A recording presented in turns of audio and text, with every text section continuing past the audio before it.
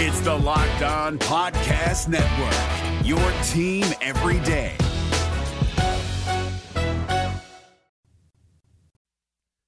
Okay, let's get it. Locked On LSU, your team every day.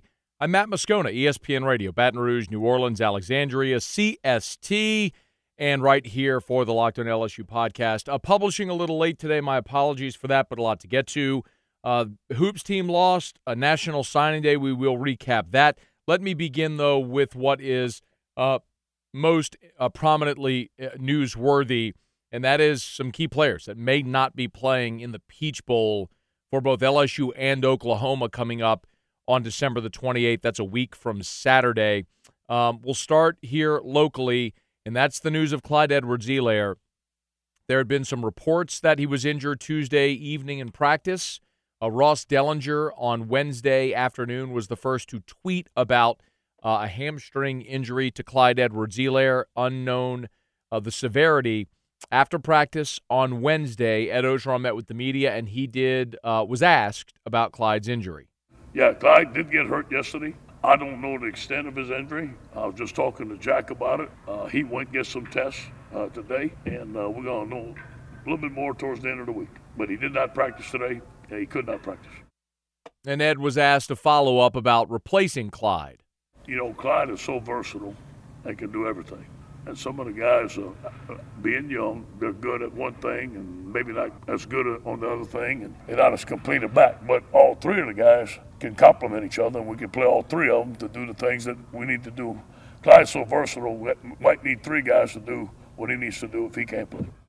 The thing that obviously makes Clyde so good, the versatility, which makes LSU not predictable when he's in the game. Clyde can run between the tackles, he can stay in and pass block, and he can certainly catch the ball out of the backfield, as we've seen throughout the course of this season. Ty Davis-Price has been LSU's primary backup this season, but when you look at their attempts, it's not even close. Clyde has 197 rushes on the season. Ty Davis-Price has 60. Clyde also has 50 receptions on the year. So Clyde has touched the ball on offense nearly 250 times, 247 to be exact, and he's accounted for almost 1,700 yards from scrimmage. He's been sensational. There's no other way to say it. Clyde Edwards-Helaire has kind of been the hate to use that like Swiss Army knife type analogy, but that's what he's been, and he makes LSU less predictable.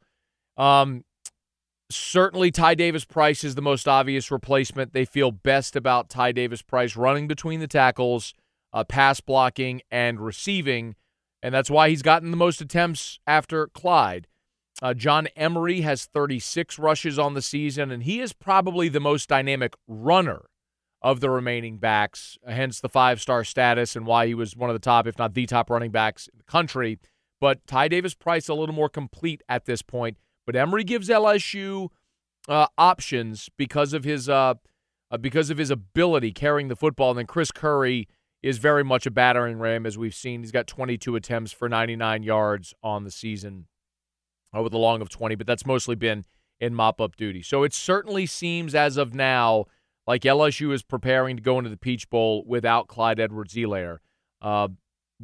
Something that I was told was typically you got to wait about 48 hours to let that thing, the hamstring, calm down a little bit before they could really know specifics or kind of give a timeline on it. But it certainly seems as of now that LSU is preparing to play the Peach Bowl without Clyde Edwards-Helaire, and their hope would be, if they win the Peach Bowl, to have him back for a potential national championship game in New Orleans. On the other side, we've also mentioned that there were rumblings about possible suspensions at Oklahoma, and those have now been confirmed from various media outlets that Oklahoma is going to be without at least 3 players for the LSU game. Among them, Ronnie Perkins, Ramondre Stevenson, and Trajan Bridges. Lincoln Riley met with the media on National Signing Day and was asked about the suspensions.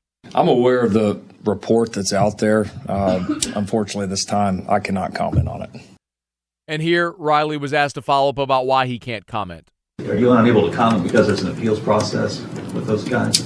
I don't know that I want to even go that far. I'm just unable to right now. So I will when I can, but can't right now. The media then started asking about specific players, including running backs, Kennedy Brooks and Ramondre Stevenson. Lincoln, is Kennedy Brooks going to play in the Peach Bowl? Kennedy will play. Yes. And Ramondre Stevenson, will he play also? Kennedy Brooks will play.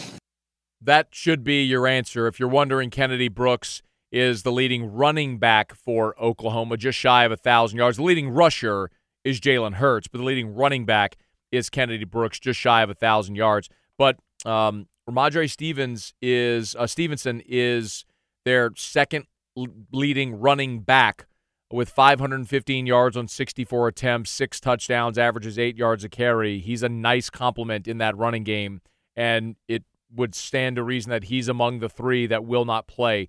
The biggest, however, is Ronnie Perkins. Lincoln, since I hate to keep pecking away at this, but since you clarified Kennedy Brooks' status for us, could you clarify Ronnie Perkins? I'm not commenting on it anymore. Anymore? Sorry. Guys. Sorry. It's interesting that he would clarify the guy who was playing but would not comment on any of the others, which pretty much confirms what has been reported. Ronnie Perkins, Ramondre Stevenson, and Trajan Bridges will not play. Bridges is a freshman wide receiver. We mentioned Stevenson is the backup running back who has seen some playing time this year. But Ronnie Perkins is the whopper. Ronnie Perkins is defensive end. He wears number 7, and he is their best, most athletic edge rusher. Perkins leads the team with 6 sacks and is second with 13.5 tackles for loss. This would be the equivalent of LSU not being able to play Caleb Von Chasson. Ronnie Perkins is their best guy off the edge. He is a sophomore from St. Louis and has been their most consistent pass rusher this season. So he is a starter, and he's going to miss the Peach Bowl, which when you're trying to slow down Joe Burrow in the LSU offense, when you don't have your best edge rusher, that's not good. Paging Captain Obvious. But so certainly with the news of Clyde Edwards-Helaire's injury and the suspension of 3 Oklahoma players, the framework of the Peach Bowl seems to have changed. What about the future of the LSU roster? What's about the framework there? The early signing period is ongoing. Ed Ogeron recapped Wednesday, the start of the early signing period, which saw 19 Tigers Inc. Talk about it next. If you're looking for a last-minute fun sports gift for the holidays, go to BreakingT.com/locked-on. That's the letter T. Breaking T makes sports T-shirts around teams, passion, moments. Great for all fans. Go to Breaking T, the letter T, BreakingT.com/locked-on, and then feel free to search the site for great shirts and fun sports gifts. It's Kubota Orange Day. Shop the year's best selection of Kubota tractors, zero-turn mowers, and utility vehicles, including the #1 selling compact tractor in the USA. And now through June 30, get 0% APR for 84 months or up to $3,300 off select compact tractors. See the details at KubotaOrangeDays.com. Your family, your land, and your livestock deserve equipment they can count on. So find your local dealer today. That's KubotaOrangeDays.com. Wednesday opened the early signing period for college football recruiting, and LSU inked 19 players. So, quick recap, Tigers went into the day with 23 commitments. They were not expecting all 23 to sign. The number was sort of estimated between 19 and 21, and they come out with 19 commits 19 signees here in the early signing period, which means that LSU has 6 spots available for February to add freshman signees, high school signees, junior college players, or grad transfers. So Ed Ogeron and his staff, at least for the class of 2020, have it crystallized what they need to do between now and February.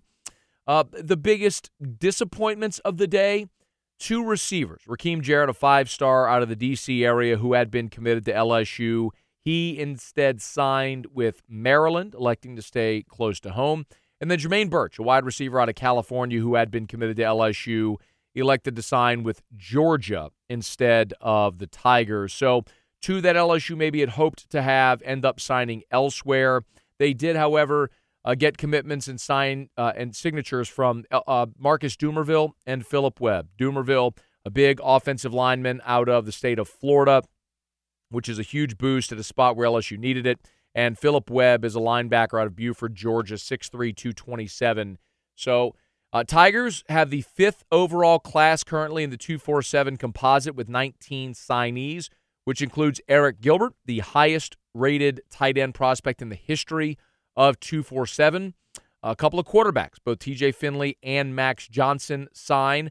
Finley and Eric Gilbert will go through bowl practices with LSU. And it wasn't a total loss at receiver as Coy Moore, big wide receiver out of Rummel in New Orleans, signed with LSU, as did Keyshawn Boutte out of New Iberia, 6 foot 185, one of the highest-rated prospects overall in the state of Louisiana. Ed Orgeron met with the media and discussed a lot of different topics in preparing for National Signing Day, including not signing any running backs here in this period. And again, there are some outstanding running backs out there. There's some running backs that they told us they may sign. They didn't sign today, so we got to keep on this. That's our recruiting goals. A couple of guys out there didn't sign today. We expected them to sign. We got to keep on recruiting them. No telling what's going to happen. We're going to keep on recruiting. Zach Evans is at the top of that list, 5-star, top running back in the country out of the Houston area. Crystal ball toward LSU, but most don't seem to know what Evans will end up doing. He's set to announce at the Under Armour All-America game on January the 2nd. Ed was also asked if he was surprised by any of the decisions. You're always surprised. You have conversations at night and you talk to them and they tell you they're coming and the next day they don't. I mean, that's recruiting. I mean, that's how it is. But, we're concerned with the guys that got here. The guys that we don't get, hey, they weren't ours anyway. So it don't matter. We love our program, but we like the guys that have been here. I wouldn't trade these guys for anybody else. And as we knew, this class would feature a heavy dose of prospects from outside of the state of Louisiana, and that certainly came to fruition. Marlon Martinez out of Fort Lauderdale, Max Johnson out of Georgia, Elias Ricks out of California, Antoine Sampa out of Virginia. You got some local guys with Jaquelin Roy and Jacoby and Guillory. Ali Gay, a JUCO prospect out of Washington. Finley's local. Dumerville's out of Florida. B.J. Ojolari's out of Georgia. Mentioned Coy Moore from Rummel. Jordan Tolles is a Baltimore, Maryland safety. Gilbert, tight end out of Georgia. Philip Webb, who we mentioned, is the linebacker out of Georgia. Xavier Hill, an offensive lineman out of Mississippi. Cole Taylor signs out of Colorado. Boutte's local. Eric Taylor's a defensive lineman out of Alabama. And Josh White's out of the Houston area. The overwhelming majority of this class is from outside of the state of Louisiana, and Orgeron talked about that. We always want to take care of the state of Louisiana first, but guys were really approaching us. So, Coach, we're interested in coming to LSU. They were great players, so obviously we went out there and get them. Well, we didn't get everyone from out of state that we wanted. We lost some, but that's going to happen. We feel that we did a very good job in the state. We feel like we signed the guys that we thought they could play at LSU. You got to look at what we have in the state, and then if we don't have that position or we don't have enough, we have to go out of state and get them. And sometimes with the early signing period, especially as it is, you're going to have to make decisions on personnel based on what you think might happen that might come back to haunt you. And the name Major Burns certainly comes to mind. Major Burns is a top 150 player nationally from Baton Rouge, Madison Prep, a defensive back, and LSU had to purge him from the class. They just felt like they weren't going to have room for Major Burns in this class.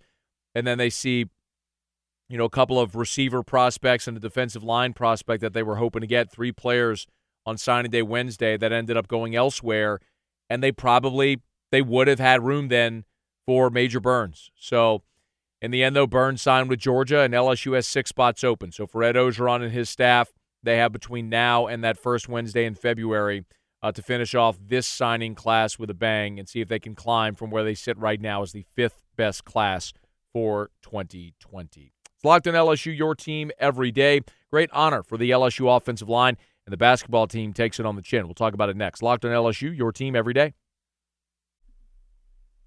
It's Kubota Orange Day. Shop the year's best selection of Kubota tractors, zero-turn mowers, and utility vehicles, including the #1 selling compact tractor in the USA. And now through June 30, get 0% APR for 84 months or up to $3,300 off select compact tractors. See the details at KubotaOrangeDays.com. Your family, your land, and your livestock deserve equipment they can count on. So find your local dealer today. That's KubotaOrangeDays.com. Major congratulations to the LSU offensive line, which won the Joe Moore Award as the top offensive line unit in college football. The trophy looks like a grand piano. There's no other way to say it. It is the most massive trophy I have ever seen. It makes the boot look tiny, but certainly a great honor. I don't think when you look at the LSU offensive line, you're going to look at this unit as projectably the individual talent that projects to the next level. When you look at Georgia with Andrew Thomas and Isaiah Wilson and Ben Cleveland, they've got future first-round NFL picks on that line. I don't know necessarily if that's the case for this offensive line, but, the award goes to the best unit. Aaron Taylor is the co-founder of the award, along with Cole Kubelik from the SEC Network. They presented the award to LSU following practice on Thursday morning, and they're the second SEC team to win the award since it was incepted in 2015. But the award, by the way, stands almost 7 feet tall and weighs over 800 pounds. So it'll be displayed on the LSU campus at the conclusion of this season. But congrats to James Craig and the offensive line as a whole for what was a solid unit. Coming in, everyone squarely looked at LSU, the offensive line, as the unit that was the weakest a year ago and had to improve the most. And Ed Orgeron told us all throughout fall camp they were the most improved unit on this team, and clearly they showed it this year, and a great honor for them winning the Joe Moore Award as the best offensive line in college football. So congrats to the LSU offensive line. More hardware for LSU coming out of this season. Not a great night for the LSU basketball Tigers. They suffer a double-digit loss at the hands of East Tennessee State, 74-63. Here's what Will Wade said after the loss. Yeah, it's just embarrassing. Give up 19 offensive rebounds like we did. Just a total embarrassment for our team, for our program. And give ETSU credit. They played so hard. They pinned their ears back, went to the glass. They had a great game plan. They shrunk that paint on us, and we wouldn't penetrate and pitch. We just put our blinders on and went in there and shot it. And our bad offense contributed to our defense, and just a poor effort on our part. He's not wrong, and the box score tells much of the game. LSU 7 of 22 from 3, settled for way too many. LSU, when you look at the turnovers, 15 turnovers. Yet again, another bugaboo for the Tigers. LSU only got to the line 8 times, 6 of 8 from the free throw line. East Tennessee State was just 4 of 9, so there weren't a bunch of free throws in this ball game. But LSU only got to the line 8 times, tells you they just weren't patient attacking the rim. And they weren't. So a really disappointing loss for LSU, but it's one that was foreseeable. I played this for you a couple of weeks ago. This was Will Wade on his coach's show last week when he was talking about scheduling, and he brought up East Tennessee State. East Tennessee State's really good. The only reason we're playing them is my former assistant at Chattanooga is their assistant, and he knows I'm the only person dumb enough to play them. So he called me and was like, "Will you play us in a guarantee game? We need some money, and I know you're the only idiot that would actually schedule us." They went to Kansas and had Kansas. They played Kansas extremely close at Kansas, and so that's the only other high major game they've played was at Kansas and us, and he knew I'd be the only fool that would schedule them. So that's why Brooksy called me. Will Wade knew this was going to be a tough game, and his team didn't respond. But this is a big opportunity. Tigers get on a plane today. They fly to L.A., and Saturday night they're playing at Staples Center against USC. These games are good RPI games. East Tennessee State's 10-2, and that's a team that's going to win the SoCon and probably win 25 games this year, and that'll look really good to the computers. But you've got to start winning some of these RPI games. It's nice to play VCU. You got to beat them. It's nice to play Utah State. You got to beat them. Nice to play East Tennessee State. You got to win. So this is an opportunity, getting on a plane, going to Los Angeles to play USC. on Saturday night. You got to win that game because you're leaving yourself little margin for error. And you got Liberty coming up as well, and Liberty's 12-0 on the season. That's another good, really good mid-major that is going to be tough to tangle with. These are your last two opportunities in non-conference play. Southern Cal and Los Angeles, home against Liberty. Again, an undefeated Liberty team, which, oh, by the way, just beat Vanderbilt. They've got an SEC win notch in their belt already. So LSU, they did it a year ago. They got on their roll before conference play when they went out to Las Vegas and they beat St. Mary's. And then they came home and they beat Furman. And at the time, Furman was a ranked team. They won that game at home. And then they did not lose another road game the rest of the season. And, of course, went on to the SEC championship. Maybe this is the wake-up call that the LSU basketball Tigers need. They'll take the floor again on Saturday night on FS1, by the way, 8 o'clock Central Time in Los Angeles at Staples Center against the USC Trojans. All right, it's going to do it for us. Please like us, rate us, review us on iTunes. All that helps tremendously. Share it, pass it along, tell people we're here every day. It is Locked on LSU, your team every day.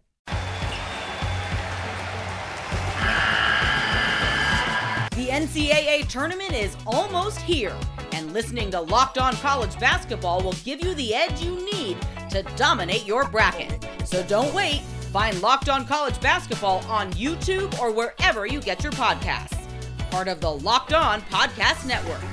Your team every day.